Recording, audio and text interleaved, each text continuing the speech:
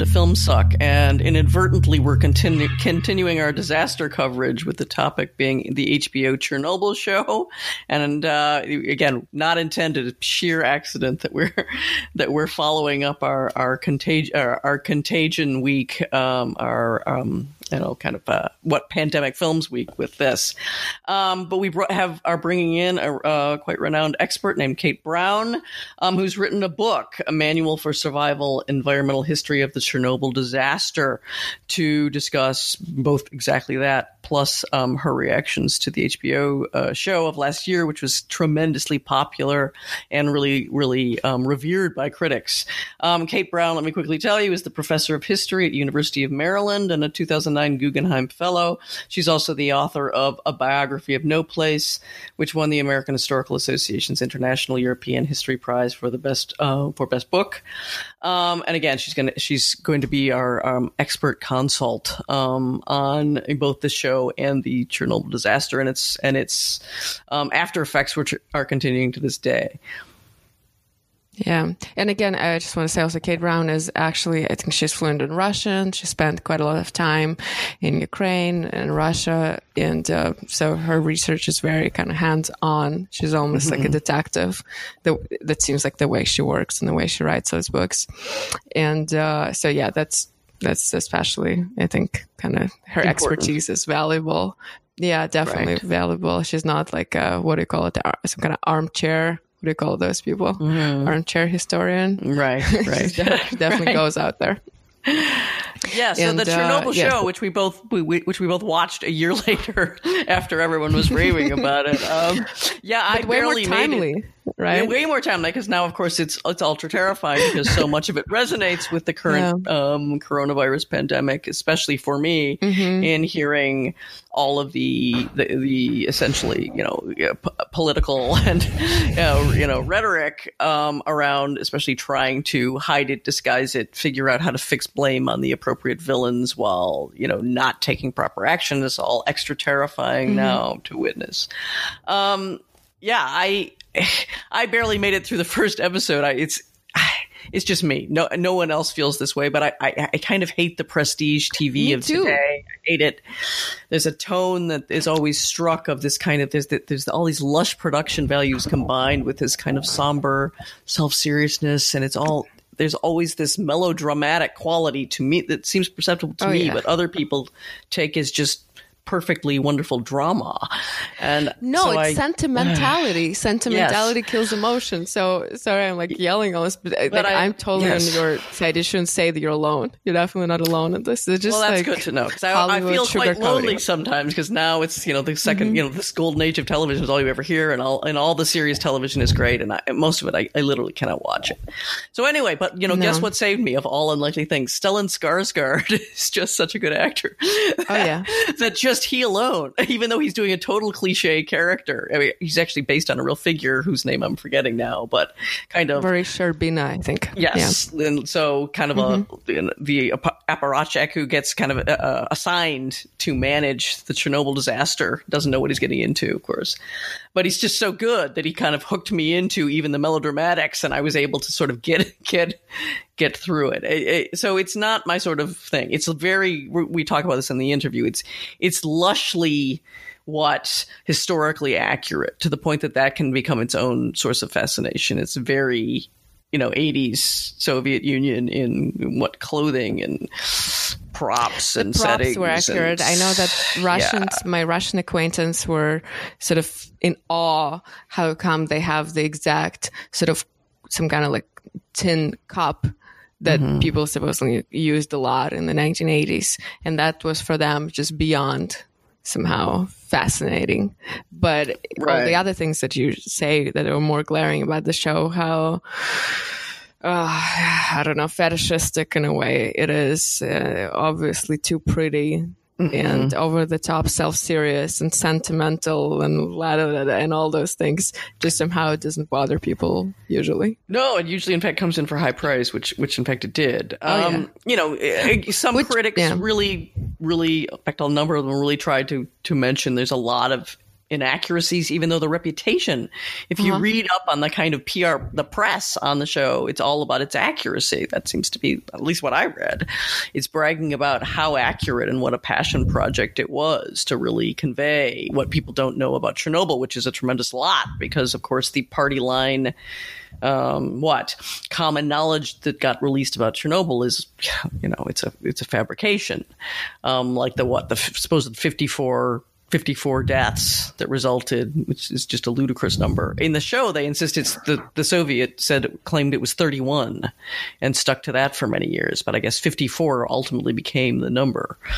And that's crazy and ridiculous and low. And the idea that it was contained. It ultimately was a horrible disaster that got kind of fixed, and that even Chernobyl, the land itself has come back and animals have come back there and everything's fine.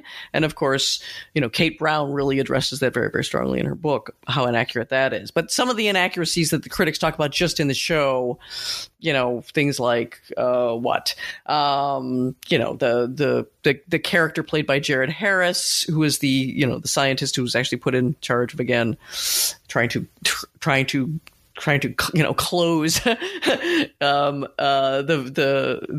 entirely open, exploded nuclear reactor. Having him do this kind of passion thing at the end of the film, at the trial of the three main figures at the nuclear facility who got basically blamed for what happened, and he was not at the trial. So you've got things like that happening. You've got a lot of fudging for the sake of a more dramatic narrative. And what is that dramatic narrative? I mean, you should probably say that yourself, Evgenia. You've got a good line on that. You mean just the plot line? Yeah. What's the overall narrative they're going for? Which is, the Soviet overall system. Narrative. Yeah. The Soviet system is so, just such a failed state, so corrupt, doesn't care about its citizens at all. And this disaster happens there, and only there it could happen and did. And we should all remember how evil that place was in terms of the government. Yeah, the Soviet Union, what an evil empire it was, despite the good, heroic, simple people. That's there. That's there. The miners and all the first responders are heroic and good. And there's a feeling that it could never happen in the West because of the better safety regulations. And it actually addressed directly in the monologues, in this lengthy monologues at the in the last episode where the trial, kind of the show trial, takes place. So and that's sort of supposed to, I think, make Americans feel good about themselves. And yes, by implication, it's look over there at them and how bad that was bad. That's what's bad. Yeah, be grateful. You live in a great country. We care about the people, and nothing like that can ever happen here. So think of that. I mean, I'm obviously slightly, I guess, exaggerating, but not that much. There's definitely that feeling. And I think someone was sharing it with me. I'm not active on Twitter, but someone, I think, tweeted at me. There's definitely some conservative pundits. I forgot which magazine, maybe New York Post or something, wrote exactly that when reviewing it a year ago, or a bit less than a year ago, how grateful it feels to be growing up, to be in America rather than there. Well, and the indication that we didn't have our own disasters. I mean, Love Canal, 3 Mile Island, and all these things that we are just like, shh, don't bring up our own terrible history and as you point out, the American involvement with the handling of Chernobyl, which was, nothing to be proud about. But that's what Kate's going to talk about. And she's going to talk about that, exactly. Yeah, she's going to talk about it. And just, again, one more time to say it, because I found her book so much. Yeah, we can't even compare. I don't know why I'm comparing, but it's so much scarier than any, I think, Chernobyl-related documentary even, or this HBO show, which does have scary scenes of, people dying from horrible kind of radiation-related sort of burns and the poisoning, disintegration of their bodies, poisoning. Yeah. And despite all that, all those scenes, and again, despite the fact that there are a few documentaries out there that show real sort of Chernobyl, in a way, mutants, I think her book is much scarier because it talks about nuclear disasters and generally nuclear energy that is dangerous, not in the past, but now and in the future. And nothing has been done about it. It's not going to be done. It's all whitewashed, globally speaking. not just in terms of Soviet Union. And that's actually very scary. So I know and we did talk about all that. So that's coming up.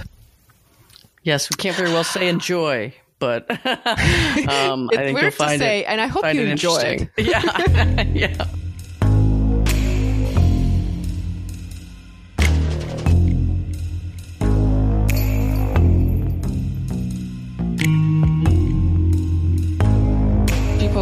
People who listen to us, I think a few times already.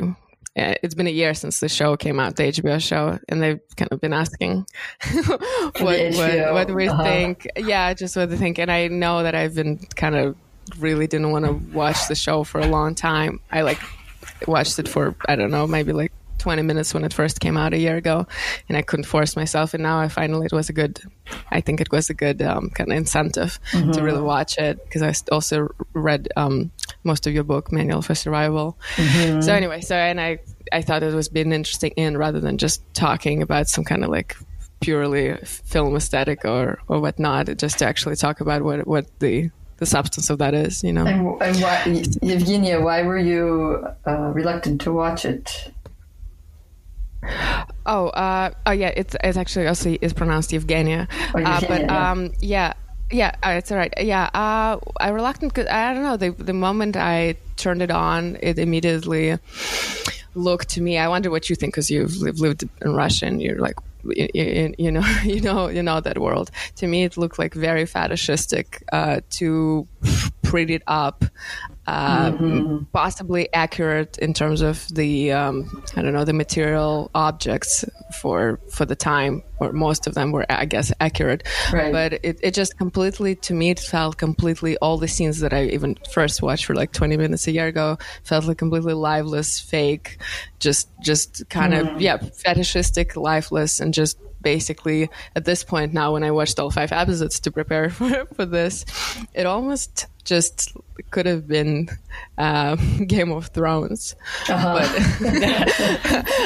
and actually but in another, it's another dimension. You had another world, which is a weird Soviet Ukraine, and that's how it felt. And besides, it's to me also coming from there, I grew up in Moscow. Just this type of Soviet intelligentsia versus workers, this whole world felt so stereotypical, it just cliche on top of cliche on top of cliche. None of that came alive, even though some of the intentions, I guess, were good. Not all Russians were depicted as some kind of horrible, all that. And people, and even I think some potentially Russian liberals like Masha Gassin hated that somehow it wasn't shown as nasty enough. Only a few people were evil, like Dadlo, whatever, but not everyone. I'm not sure I would put Masha Gesson in the liberal category. But I just read her piece recently that she published over a year ago. It's really sort of Cold Warrior. Reminded me of Cold Warrior, kind of. Yeah, but anyway, enough of me. What did you think of it? And Masha Gesson, to the reaction, just because your book it seems completely accidentally coincided, the release of your book with the show, which is very uncanny, I imagine. So how? Well, there seems to be a zeitgeist, which and I'm part of it because in 2004, an editor asked me to write a book about Chernobyl as a pivotal moment in history. And at the time, 2004, I said, oh, absolutely not. Nobody's interested in it. There was already too much written about it. I thought it was a bad idea. But there I was 10 years later thinking, we really don't know how many people died, how many people got sick. There's all these huge uncertainties. Why would the UN say only 33 people died and Greenpeace says 90,000 people will die? That was such a huge gap. So I thought I would do research. And then it seems like other people also got interested in it, I think, because of the upswing in tourism, which started in 2004. And I was there right when they started letting people in as tourists. And then the sort of disaster, I think it rides this wave of disaster porn, where people like to go and visit the slums of Rio de Janeiro or Detroit or the Chernobyl zone and look. I think it's mostly young people who are interested in looking at these ruins of the past in order to kind of think about a possible future, the grim what, like, are we heading that way kind of thing. That's why they want to see Pripyat. And so I do think there's a zeitgeist, which is why the HBO show and my book, and then there's 2 other books by Serhii Plokhy and Adam Higginbotham came out all about the same time, which is interesting, and it's all coincidental. Mm-hmm. So you had no idea that the HBO show is in the works, and so it all just interesting. Yeah.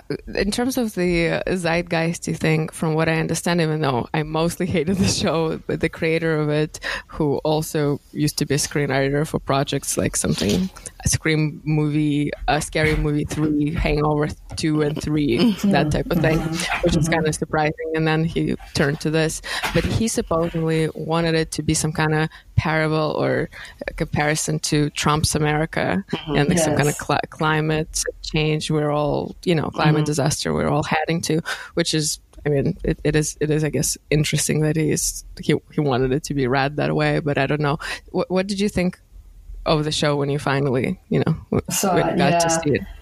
I thought, oh, this is very familiar. And the reason I thought it was familiar, not because, yes, it looked Soviet and people sort of spoke Soviet and there's recognizable characters that came, sort of come down from history, as well as some made-up characters. But what was most familiar for me was that about a month or 6 weeks after the accident, the Kremlin put out a circular to the Soviet mass media saying, this is how we're going to cover the Chernobyl accident. We are going to lionize the liquidators who, as part of masculine heroics, who sacrificed their lives to save humanity from a bigger disaster. We're going to we're going to tell the public that radiation is safely enclosed within the Chernobyl zone. And we're going to try to convince them as quickly as possible that this accident, the chapter on the accident, is over, that we've, mission accomplished. They also wanted to make sure there was another feature of it that was really, that the show reminded me of. I can't remember right now, but you're going to edit this, I take it. Mm-hmm. Yes. Yeah. And so they sent out journalists to get this one story, and they only sent out vetted, trusted journalists. And that's kind of what Craig Mazin has done, is repeated the Soviet lying, adding a little Cold War spin, as we would expect. So, it's the seconds ticking down. Oh, the final thing that the Soviets circular for the media was, we're going to blame this. We're going to make sure that the blame is squarely placed on the operators, and we're going to have a trial for them. And so if you notice, the show begins with these operators and they're, especially the shift operator is really misbehaving, and he's just an awful guy. And it ends with the trial of these same people. And there's lots of that sort of, the liquidators are there, the miners, the soldiers are selflessly saving the situation and exposing themselves knowingly in this heroic way in order to make sure that there isn't a meltdown, a China syndrome where the hot fuel doesn't melt down, that there isn't an additional explosion. And also that, outside that this, it's a very contained story. It opens with the accident, it closes with the trial. That all takes about 18 months. We never really, other than to go to the hospitals where the medical drama plays out, we never really leave the zone itself, the created 30-kilometer Chernobyl zone. And that is the Moscow line. That's what they wanted people to believe, that this was a contained accident, contained geographically and contained chronologically in time, that it had a beginning, a middle, and an end. We know now, of course, that there are forest fires in the Chernobyl zone, and that smoke takes radioactivity that's stored in the leaf litter and in the trees, and it sends it up, volatilizes it, sends it up in the form of ash and smoke, and it travels long distances Big forest fire in the Red Forest, the most contaminated area of the Chernobyl zone in 2017. And that smoke traveled widely. We know that blueberries that are being industrially picked in the Pripyat marshes, which is contiguous to the Chernobyl zone, come up with high levels of radioactive cesium. And those berries circulate the world in global markets. That this accident is like, it has a vast geographic stretch, and it continues to this day. It didn't end in 1987 with the trial of the plant operators. Yeah, well, it must have seemed. It must have seemed to be accomplished for the Soviet propagandists. That was like a brilliant. And, and what I saw when I watched that show, I said, "Oh, that's from Igor Kostin's book of photographs. Oh, and that's from Svetlana Alexievich's Voices of Chernobyl." Like, I could reference the sources he used, which were a lot of the sources that were produced or researched during the Soviet time, and drew from these Soviet media sources, which were working from that circular. It must have seemed incredible to you. I was just looking again at your intro. You describe what seems like shots from the films and techniques from the Chernobyl show. You say, "Oh, and then there will be the shots of the radiation ticking. We'll hear the ticking sound. We'll see the heroic men. You have a description in your intro that's like a lot of the early parts of the Chernobyl that's show." Right. And I knew, because I knew that that's what that's the story you get. And as I say, it's a very gendered story. It's a very it has a lot of drama to it. And that's a real trope you see in coverage over the decades about Chernobyl. In fact, I just fact-checked a New York Times story today where, biggest nuclear accident in human history, lots of drama, lots of, bloodletting, graphic pictures of people with their skin blackened and it's sloughing off. And then the end, which is much like the HBO show, is, but it's okay. It could never happen here, wherever here is outside. That's just a particular story, of the Soviets. Outside of the zone, it's fine. All these people can live safely. They were not and are not today contaminated. So people who are in the entertainment business want it both ways. They want to scare their viewers or readers with a really juicy drama. An action film horror story, but they don't want them to go away second guessing the nuclear industry. So they add these caveats at the end that everything's okay now.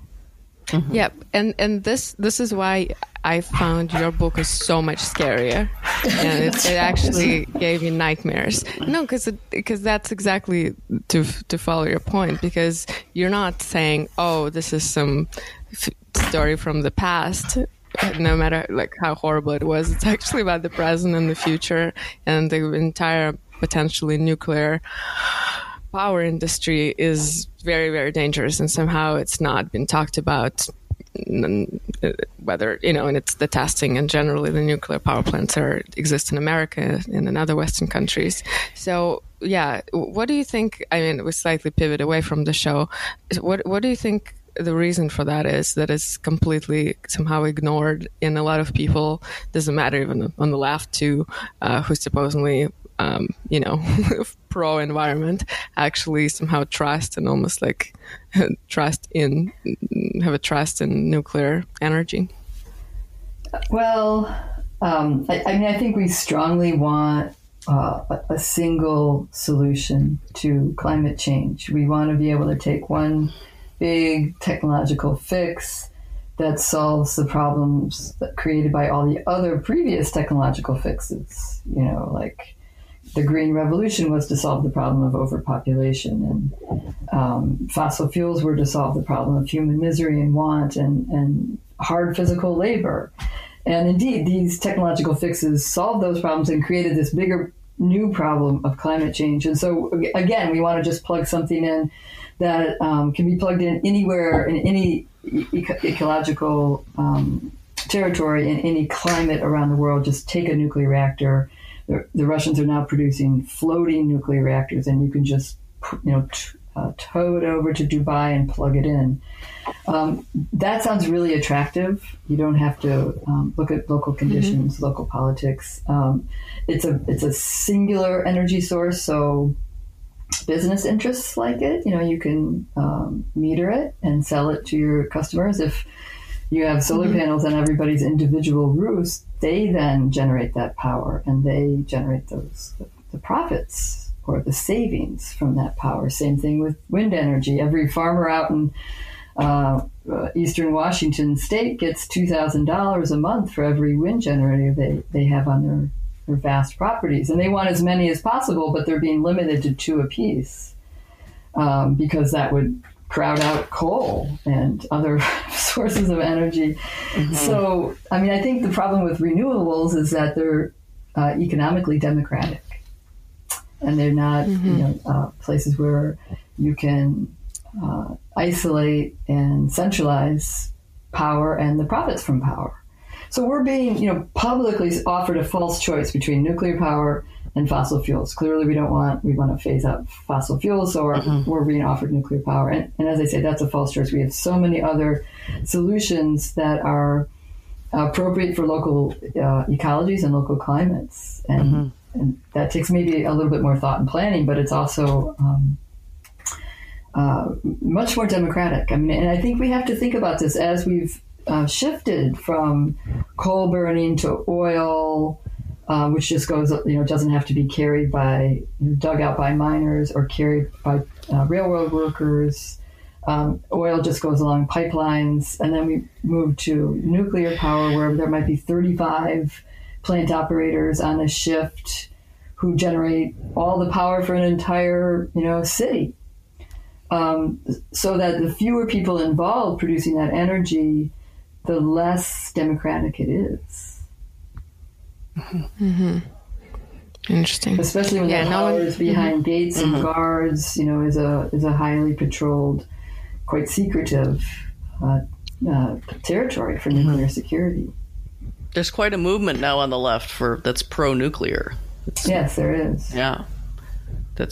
Always quite... and then it's easy to ignore, because what I found, when I went through the Soviet archives, is that in the first 5 years after the accident, doctors on the ground and researchers and public health officials and radiation monitors start to notice disturbing trends in the health statistics, increasing frequencies of disease, health problems, fertility problems, children born with birth defects, children born that fail to thrive and die within 28 days of birth.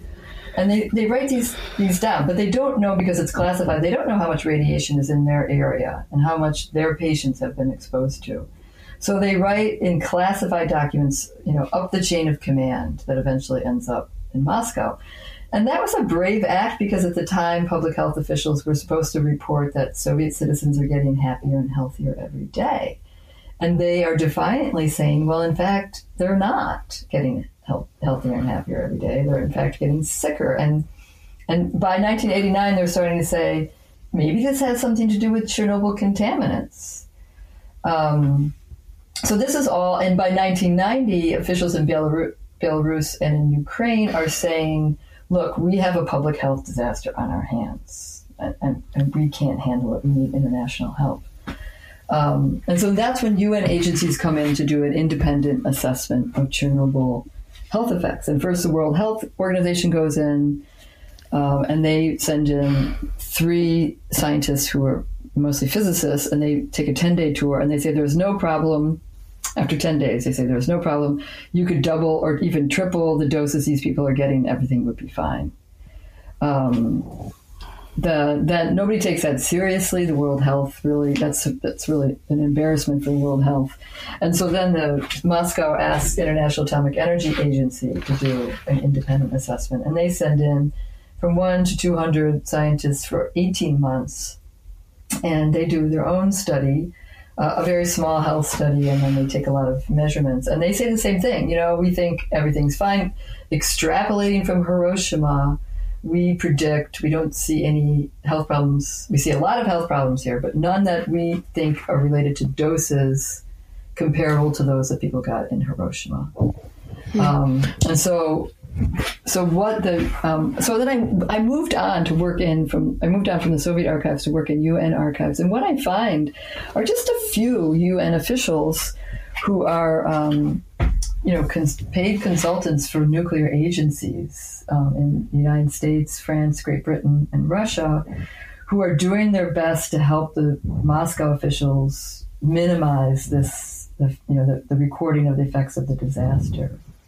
Mm-hmm. And I thought to myself, they're hiding biopsies they get of kids with cancer. It's a big spike, already by 1989 of kids with thyroid cancer. They don't believe it. The Soviet doctors are like, well, take these biopsies, you check them out. And they take them home, and sure enough, they check out. Soviet researchers in Belarus and Ukraine especially give them all this research. They've done these case control studies. The Westerners say, oh, this is bad science. It's not peer reviewed. It doesn't follow Western standardized protocols. And so they toss it out. And they just keep turning over and over again to the Hiroshima studies that were run by the Americans that started 5 years after the bombing. So for the first 5 years, they don't know what happened in Japan. And that was a very politicized study because the Americans were very concerned that nuclear weapons would get categorized like chemical and biological weapons as an illegitimate form of warfare. So they denied that there was any radioactive fallout and only counted as the dose that the Japanese survivors got was less than a second of, a big blast, a big X-ray.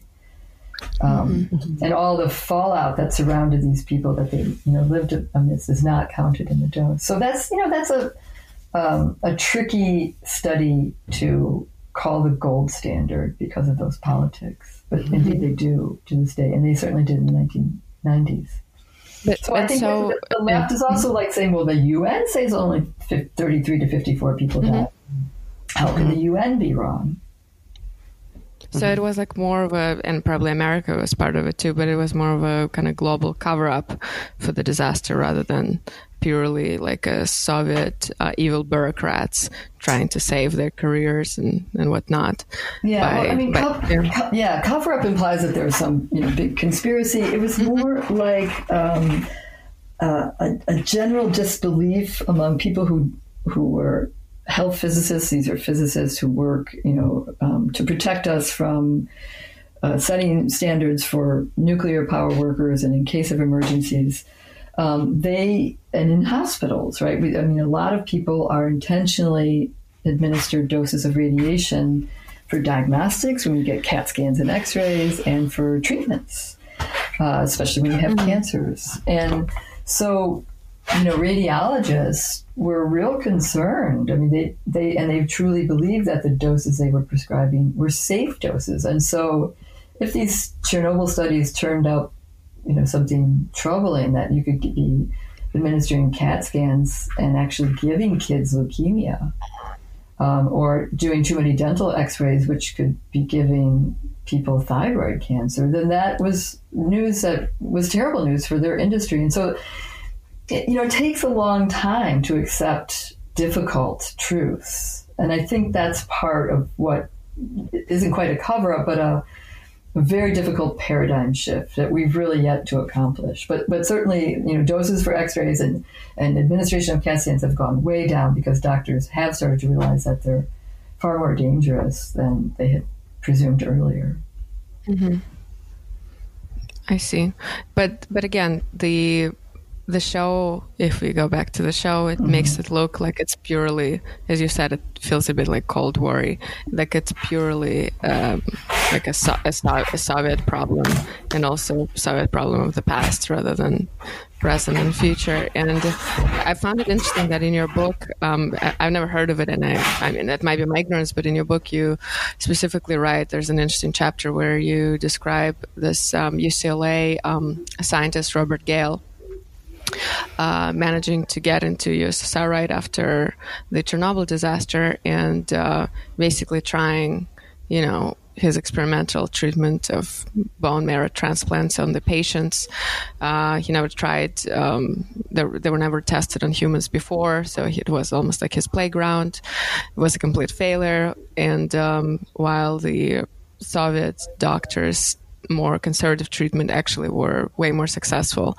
And was it? I'm just curious because it was somehow so egregious to me. Was it a revelation for you? How did you find out about it? And so what's that? What's the story behind it? Basically, the American involvement immediately in the Chernobyl that seems like no one talks about.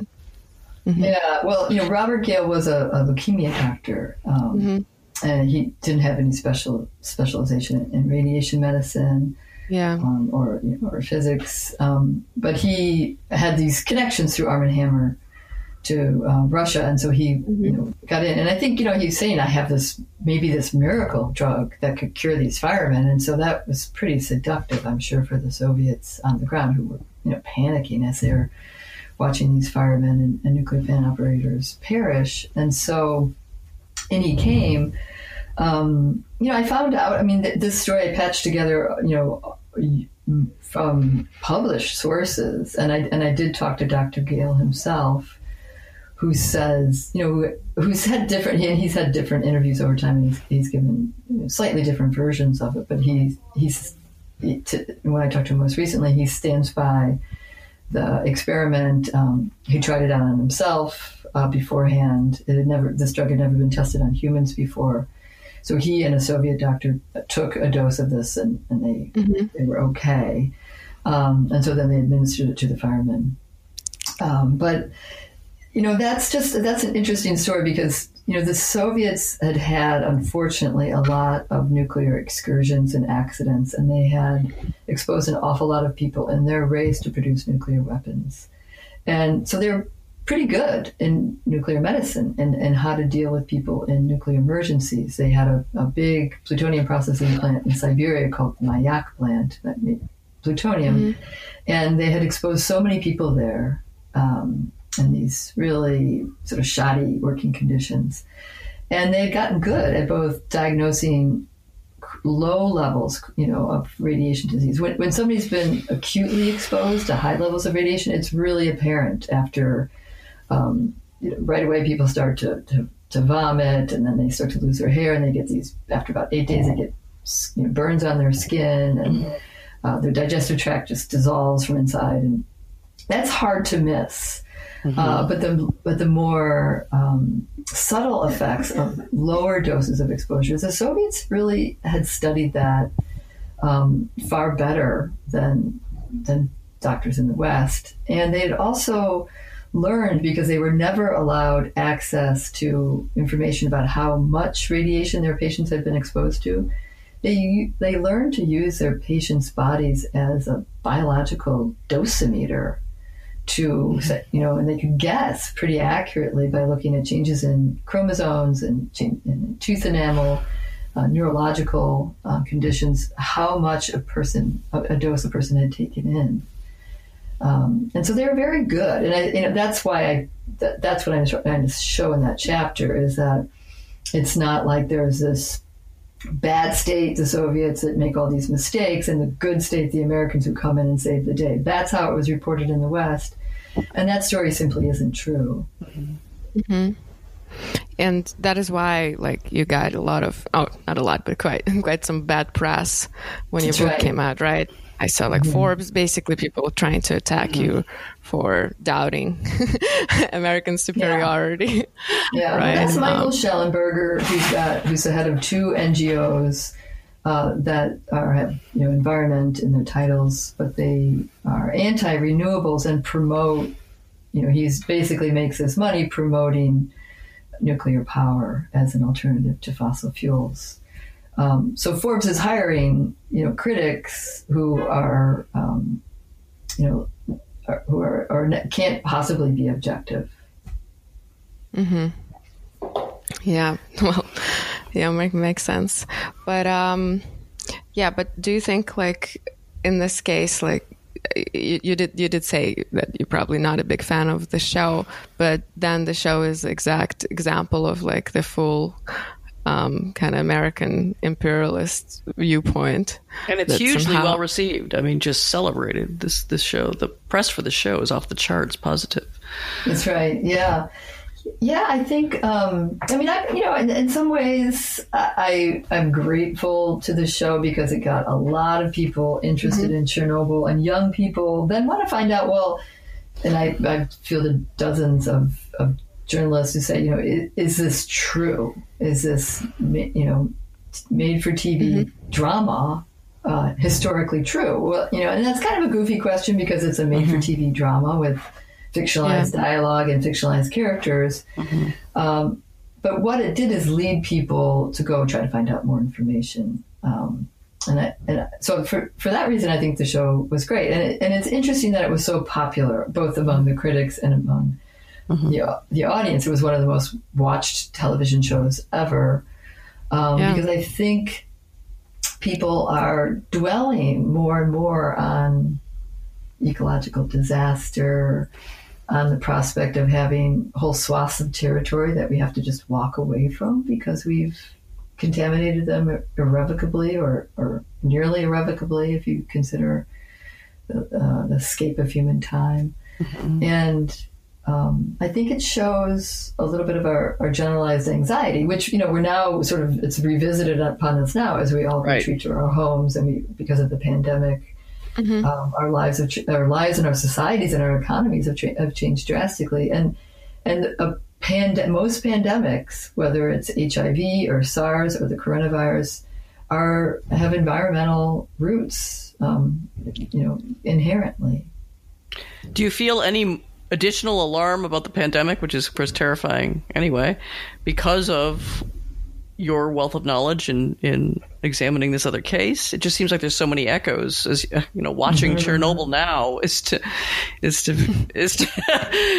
an extra level. Actually, a year later, horror. it's more powerful. Than last year, no one would care. Yeah, the thought of being surrounded by an invisible pathogen that can attack you and cause you to be very sick or even to die is terrifying, and it means we approach, in the Chernobyl case, it meant, and people spoke about this quite eloquently when I talked to them, that they approach their natural environment now suddenly, something dear to them, trees and soils and water, as something, potentially toxic and dangerous. And that shift is very disturbing, especially for people who are farmers and foragers, as the people around the Chernobyl territories were. For us now, we look at other humans who are, normally are dear to us, and we like to be close to them because we're herd animals. And now we have to be 6 feet away, and we can't be in large gatherings. So we have this very altered, and probably for a long time, altered understanding of human society and our fellow human beings. So in that way, that sort of rupture in awareness in both cases, that comes from these environmental disasters is very similar. The other sort of thing that I've been dwelling on and disturbs me somewhat is that I watched how the Soviets, in good faith, sought to restore the territory in the fallout zones, which were quite widespread, to their pristine state. And that was a promise they made to their people. We're going to restore this to its pre-accident state. You're going to be able to farm without worries. And they couldn't do that. Despite billions of rubles, tons and tons of chemical cleansing agents and bulldozers and armies of soldiers, they could not do that work. And as a consequence, the Soviet Union spent so much money, dedicated so many resources that they went bankrupt. Just went into an economic spiral that started in 1987 and kept going until the collapse of the Soviet Union in 1991. And that economic fallout we're seeing right now, of course, as the stock markets open and close immediately, they drop 10, 20% in a day, and just unheard of lack of faith in the global economy. And that makes me really nervous, too. Yeah. But you know what I wonder? Sorry, go ahead, Eileen. Oh, I was just going to say the rhetoric of Trump and his administration, et cetera, has just added an extra layer of terror as the misinformation is so blatant for at least people who are paying attention or who know people in Italy or other countries and know it from early on. They're lying or they're obfuscating. it just seems like that echoed so strongly watching Chernobyl. Of course, it's the party That's line. Right. Yeah, that's right. Mm-hmm. Yeah. So the public is often gendered feminine, and the fear of public hysteria, the fear of people, the mob, the crowd, the populace acting in some irrational way is what motivates a lot of leadership, unfortunately. Actually, I found that the people in the Chernobyl contaminated regions were very calm, even when they found out they'd been exposed. They acted quite rationally, and they were the ones who came up with really good solutions as they wrote their leaders. I could read thousands of letters in the archive about, they would write their leaders, this is what we found out, this is how much radiation we're living with it, and it's right here in the school playground. And it's caused by trucks, roaring through from the Chernobyl zone through our community. If you just built a bypass, and if you paved that grass in the schoolyard, they would have very sensible solutions to their local environment. And that's because people on the ground are very astute about their environment and their communities. And they are sort of experts in survival that way. We shouldn't treat the crowd or the populace as some large, gendered, feminine, hysterical body. Yeah, right. But you know what I wonder, Kate? So do you think you spent a lot of time researching in Russia and like former Soviet republics, but basically do you think that the collapse of the Soviet Union made the aftermath of Chernobyl worse because of the immediate economic collapse that followed, and made it potentially probably even harder to attain to the consequences? You even wrote, I liked your phrase that at some point, I think, is it your direct quote, that environmental collapse could hardly be differentiated from, economic collapse. I think for anyone who would come to Soviet Union in the early 90s and look around or go anywhere further from Moscow, to slightly further regions, it just all looked like abandoned, partially That's right. Right, kind of destroyed, weird zone of alienation. Yeah, so I wonder what's your kind of take on that? Yeah, I think it definitely exacerbated the problems people had. They had to retreat after the Soviet government fell apart. The subsidies that they were getting to buy food that was produced elsewhere, that was a huge help. If you could buy food that was made around Moscow or out in Siberia, that food was much cleaner than the food you were producing on your farm. That lowered your exposures. That stopped. That system stopped. The medical monitoring stopped. So any kind of early care people could get, whether they're developing early stage cancers, had fertility problems, had problems with autoimmune systems, etc. That just dried up. The hospitals were on half staff. The first people to abandon the zone were medical professionals, because they saw it. They understood that this was a real problem.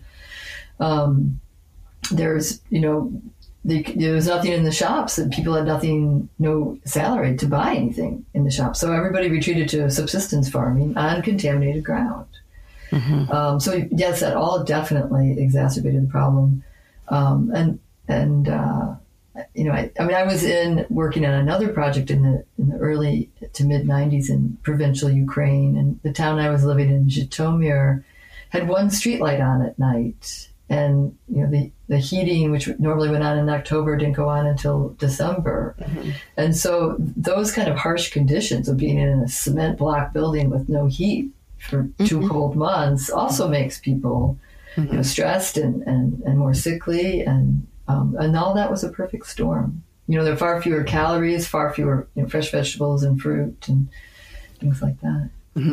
Yeah, but then it's sort of counterintuitive, because according to this, again, this sort of the party line story is that if Soviet Union collapsed, the evil empire collapsed, where they were all hiding in the disaster and didn't care about the victims, then now when the sources were more open and I don't know, all kind of charities could come in and all that, the more people should have been helped, you would think. But that, from from the Western different NGOs, and I don't know what Western governments potentially. But again, as you say, it only got worse and it didn't happen. What does it even?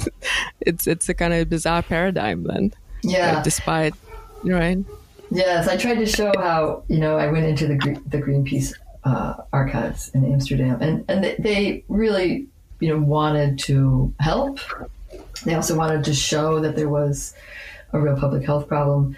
And what I found is that at least one KGB agent infiltrated the Greenpeace office in Ukraine, which was the first NGO to open an office in the Soviet Union. And just quietly sabotaged all the projects that were going on, so that nothing really, they brought in a whole sort of lab, a mobile lab, and they were going to go out and take samples and test people, but the lab went out twice and tested only 25 people over several years. Just things like that. All this planned work that was paid for, that was really carefully set up from abroad, just didn't come to fruition. And the other problem is that, organizations like the UN-sponsored Red Cross are sending in these, international experts who come in with these preconceived notions that Soviet citizens are chronic welfare cases. They don't have chronic radiation syndrome. They're just looking for a handout. That these people, these socialists are just, people always looking to shirk work and get some foreign aid. Mm-hmm. And they're very dismissive. They didn't have a common language with us, but, these are mostly sort of rural based people. They're not glamorous looking people. And they didn't have a common language. And then the third thing I find is that just a year after the accident, just outside of Washington, D.C., the American Association of Health Physicists met. These are the people that set standards for nuclear installations and nuclear emergencies. And they met, and they were addressed at their opening conference by a lawyer from the Department of Justice. And he said, look, the biggest threat to nuclear power right now is not another big accident like Chernobyl. It's not people coming up with illnesses like we hear these reports from Chernobyl. It's lawsuits. And so we're going to have breakout sessions, and all of you health physicists are going to be trained to be expert witnesses on behalf of the U.S. government for these lawsuits that are emerging. And the lawsuits at the end of the Cold War, when the archives opened, had to do with people who were exposed in the hundreds of thousands, if not millions, to radioactive fallout from nuclear testing and the production of nuclear bombs. So Nevada downwinders, Hanford downwinders, people in the Marshall Islands, people in French Algeria, people exposed in Western Australia to British bombs, people in the South Pacific exposed to British and French bombs, and people in the Soviet Union exposed to the production and testing of nuclear weapons there. They're all going to court. Mm-hmm. And if you could say, Chernobyl was the world's worst nuclear disaster and only 54 people died, then those lawsuits could go away. Right. And that's how Chernobyl was ironically instrumentalized on behalf of the nuclear industry to keep nuclear power going. That's very cynical. Yeah. Well, and as you point out again in your intro, all those documentaries always go to the, look, it's spring in Chernobyl and the animals are back and the birds are back. And that's just all part of this larger way of representing it. Yeah. Yeah. But speaking of that abandoned, part of Ukraine, basically, I guess Belarus wasn't abandoned, but so I'm sure you watched Tarkovsky's Stalker, right? Yes. That was made. I love most of his movies, but this one seems very kind of prescient about Chernobyl. Obviously, he didn't know it was coming. It was a few years, 4 or 5 years before the disaster. Yeah, wasn't it made in 76? No. It's like 80. I think I checked, maybe like 82. Is it 82? It's later, and he had to shoot it twice because I think some film was destroyed. So it might be. And the part of the film was destroyed. So I don't know. He might have started shooting in 1980, but it doesn't matter. So way before the catastrophe, and it is the zone there very much resembles kind of in the feel of zone of alienation. So I don't know. I mean, Tarkovsky in this case kind of almost some kind of the prophet that people think of him. He kind of proves that it's somewhat true. I don't know. How do you look at the film? Because you've been actually to the zone of alienation, so you can really compare it first. It looks a lot alike, and I think it was. You might correct me, but I thought it was also filmed not far from there. In interesting. Ukraine. That's what I thought, but I could be wrong about that. But no, it's probably not an accident in that this film was based on the Strugatsky brothers' Roadside Picnic, sci-fi novel, short little novel, and those guys were physicists who, Soviet physicists who worked in this sort of rarefied world. And what I understand is they heard rumors of an abandoned territory in Siberia after a nuclear accident in 1957 at the Mayak plutonium plant, in which 20 million curies of radioactive waste was disgorged from this underground waste storage unit and just belched into the air. And it went with the winds and created sort of a tongue-shaped trace that had to be evacuated of the villages that were in it. And then they did that, so there was this terrain that had these mysterious invisible contaminants, like you see in the Stalker, with abandoned villages and roads that are sort of cracking. And I think that's what the Strugatsky brothers and Tarkovsky were referencing in 1980. It's that event, and then later when everybody saw it, they think also Chernobyl.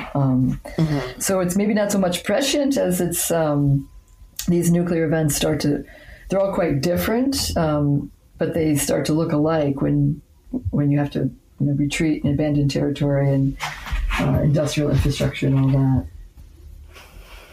I see. So it's almost then it's not as, I guess, prophetic or magical as I would sorry, think. I just blew it for you. No, I like it even better. It's responsive to what's actually happening. That's great.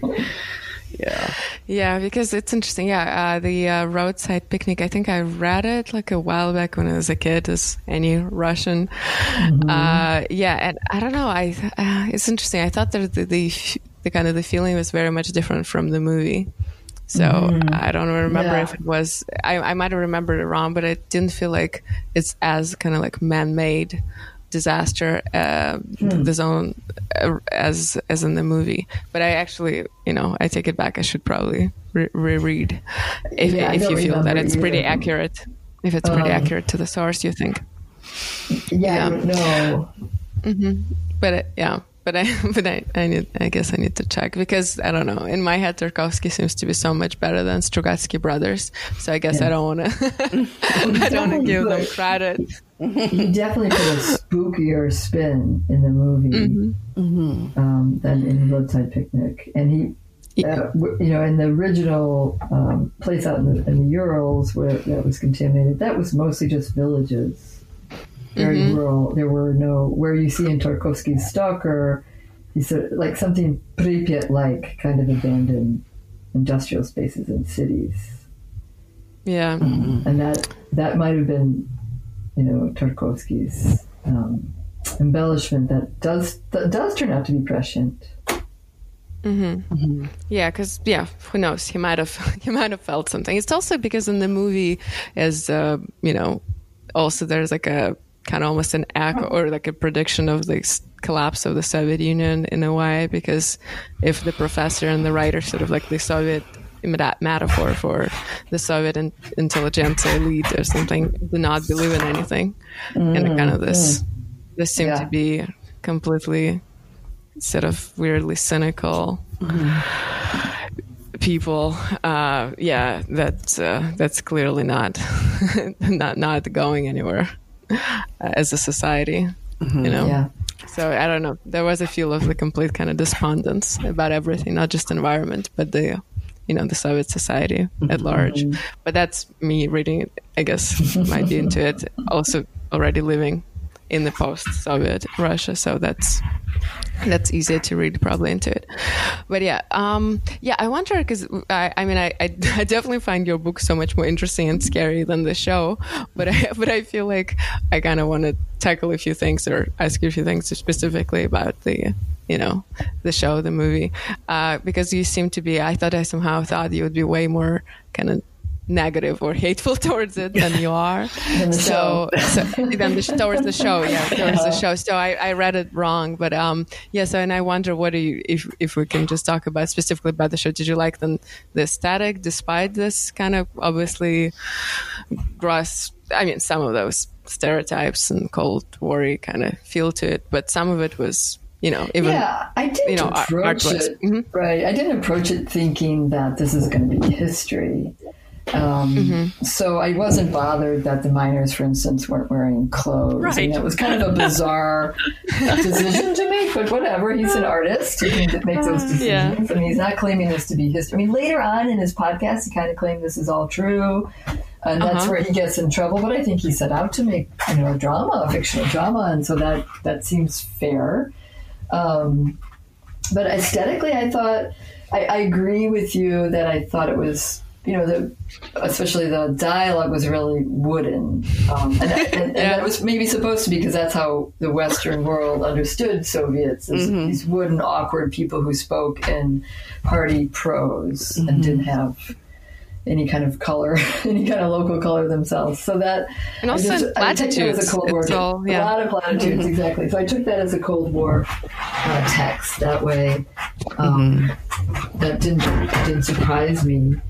But I thought aesthetically, I liked how the apartments looked like Soviet apartments I knew, and the clothing. I think he paid a lot of attention to those kinds of details. And there's so much documentary evidence, photographic evidence from that time, both specifically about the Chernobyl incident, that, as I suggest, that emphasizes heroism and selflessness and the loyalty of the Soviet populace. But there's also just, a lot of documentary evidence about what the late Soviet Union looked like. And I thought he was, nicely faithful to that. I think, in fact, from what I understand it in Mason's podcast, that he said the Soviets had, one kind of uniform and one kind of truck. And so it was easy to find that stuff and just, either reproduce it or make it, have, dress his actors or characters in that. So I thought that was nice about it. I thought it was an interesting choice to have the female, what was her name? The female scientist. Homyuk. Something. Yeah, last name. Yeah. And, that was totally unbelievable that some volunteer scientists could just show up. Exactly. Wow. Start functioning both in the very, closed off hospital and the closed off zone without a pass. But it's interesting in that this Belarusian part, in that there was a Belarusian scientist by the name of Nestorenko, who I write about in my book, and he kind of independently started measuring on the Belarusian side, found alarmingly high rates of radioactivity in southern Belarus, and then started getting his fellow scientists in the medical profession in Belarus interested in doing studies, and they quietly started all these studies in 1986, where they tracked children's health, and they tracked fertility and reproductive outcomes, etc. And that, I thought that was kind of, I don't know how he knew that, or if maybe he had read about Nestorenko, but that was sort of a composite character, and he makes it a female actress, because otherwise it really are very, very few women in the show. But I thought that was kind of an interesting interjection, because quietly on the Belarusian side, they're not in Moscow, they're not even invited to the big meetings. Belarus was just left out of it, but they start doing their own kind of behind the scenes research and work to try to mitigate the disaster. But also Svetlana Alexeyevich is from Minsk, and there was speculations just because the way the actress looked that it's almost they created Alexeyevich, fictionalized character, which clearly not. I think he denied it. I don't know. There's no confirms, but she kind of looks like her if you know how Svetlana Alexeyevich looks and kind of acts, I guess. And he must have purchased the rights to use the first chapter of her book. It's almost he did. Yeah, that story is almost verbatim from her book. Yeah. Yeah, but the character, that's like, obviously I'm speculating and it's not true, but the character seemed very kind of Alexeyevich. Yes, you're right. You're right, this crusading person. Yeah, and she, of course, came in much later. I mean, she did that research in the 90s. Yeah. Mm-hmm. How about the absurdity of the baby that takes all the radiation instead of the mother? I think a lot of critics actually were charting. That's it. Well, according to scientists, that's not possible. Well, but it is. I mean, I thought that was really, the scientist who they're quoting is Gale, Dr. Gale. Oh, really? Because all these critics were made that their centerpiece. That's the most inaccurate thing. Oh, wow. Yeah. He became a nuclear specialist. I'm making air quotes. So wait, a baby in the womb could gather. So the placenta is a wonderful conduit for the mother delivers vitamins and minerals to the baby, so the baby will thrive. And a mother's body becomes extremely efficient at soaking up from its food, whatever is there of value, to deliver it through the placenta to the fetus. And so, the fetus didn't make a decision to save the mother, but those radioactive isotopes that mimic vitamins and minerals would have gone to the baby. And we know that, babies, women who were pregnant, especially, in those areas, had, about a 50% rate of having a baby that thrived. And so that means about half the babies were not surviving. Mm-hmm. Now, whether those radioactive isotopes would then have lodged in the mother's body and killed the mother, that is a little bit of a poetic license. But certainly those babies did take radioactive contaminants from their mother's bodies. Mm-hmm. Interesting, yeah, but that's straight from Alexeyevich kind of reporting, so I tended to trust it. I mean, I think critics, again, sounds like they all got this wrong. I mean, that was the number one, because I read a number of pieces that were like, well, of course, these are the inaccuracies. One has to think about, like, how much, I don't know, maybe not just Americans are inclined to take their history from films, like direct, without any sense of, well, this thing is claiming it's all about Chernobyl, and so they watch it saying, well, now I know all about what happened in Chernobyl. It does seem like that the show is kind of built in that way, and that's the kind of danger of it. I mean, I found the ending trial part the most absurdly melodramatic thing I'd ever seen, but really bad. Very few people said that in response that I read. You know what fascinated me about that trial scene is how, in an interesting way, the producers wrote in all this complicated nuclear engineering into the trial, with having the red lines and the blue lines and trying to explain a positive void coefficient and an RBMK reactor. I mean, they added a whole new technical vocabulary to our public understanding of nuclear history that I thought was pretty fascinating. They could have skipped all that, but they didn't. And I think that also is because that technical data is also something that's pretty well discussed in the literature. If you're going to do a search, before these three books that came out in 2018 and 19 about Chernobyl, before our three books came out, there wasn't, a whole lot you could find written in English, and this technical data was there. So they devoted, quite a bit. There was another helicopter scene where they're carefully explaining, how a reactor works, which I thought was fascinating. And I think those are kind of work in the film as legitimizers, along with the aesthetic, looking definitely Soviet, right. Speaking Soviet. We've got our technical knowledge down. So you can believe us about everything else. I think that's right. Because they use those plaques that he's putting up with the information, the red and blue that you mentioned, as part of the in drama. Russian also for some reason. Right, and they're all in Russian. As part of the drama, because remember when he's clearly trying to decide, is he really going to speak out?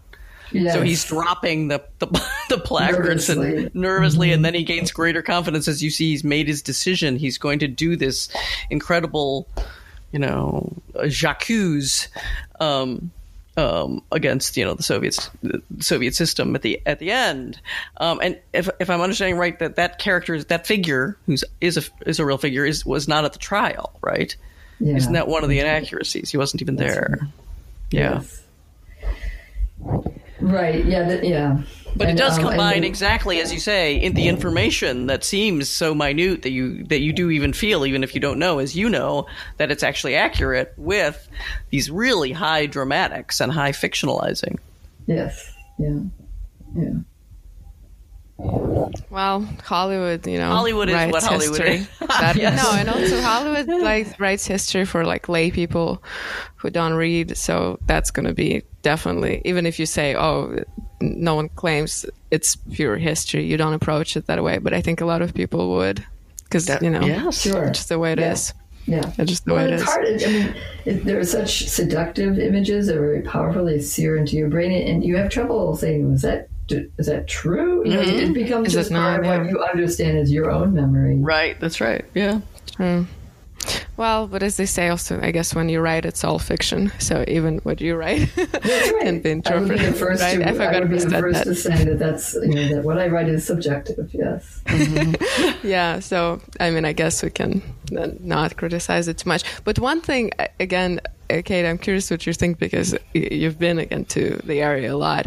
I still couldn't shed the feeling that what I'm watching, and I know the director is Swedish, and they were shooting, I think, in Lithuania. It doesn't matter that they got somewhat accurate props, but the feeling of it was so clean. It felt more like Finland.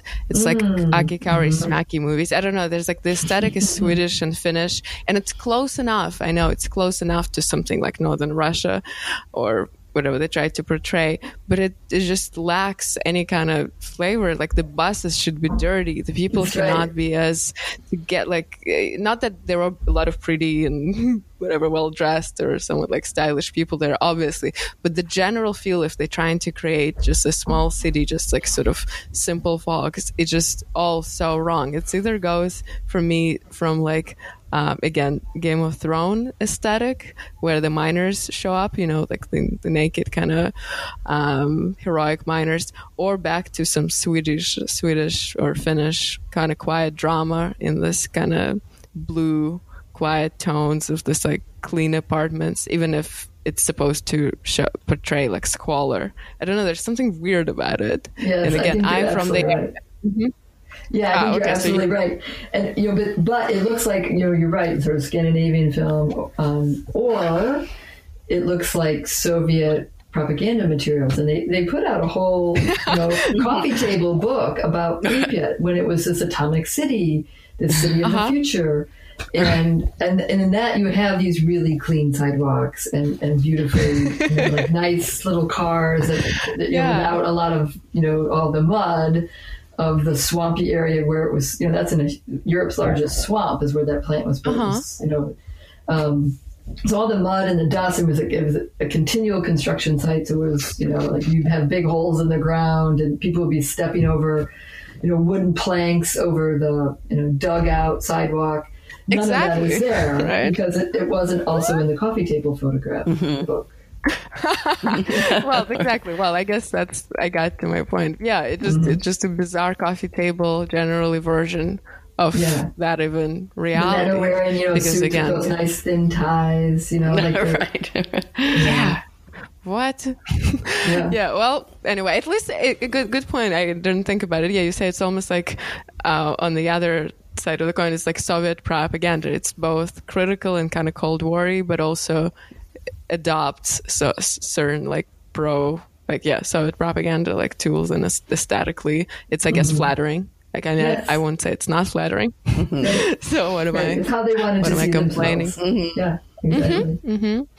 Yeah, weird combination, right? Hollywood becomes like almost the Rupert of the Soviet officials. Yeah, and a of better. the 80s. Yes. Right. Did the Russians set out to make their own HBO show that was going to feature the They're CIA? making.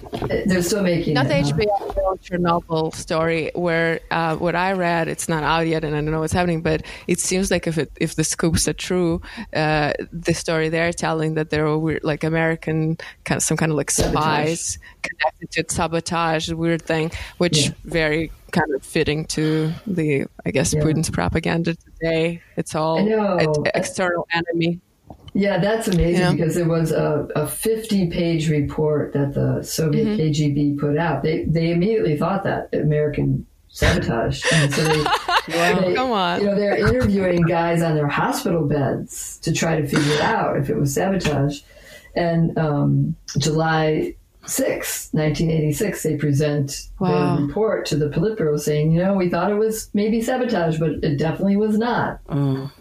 Wow, And so they were truly that. suspicious. Yeah, that was a real suspicion. Makes sense in the middle of the Cold War. And they had a huge investigative unit. The KGB had a science and technology segment of people who were recruited out of ranks of engineers and scientists. And they got right to work on it. And as these guys were dying, they were questioning them in their beds.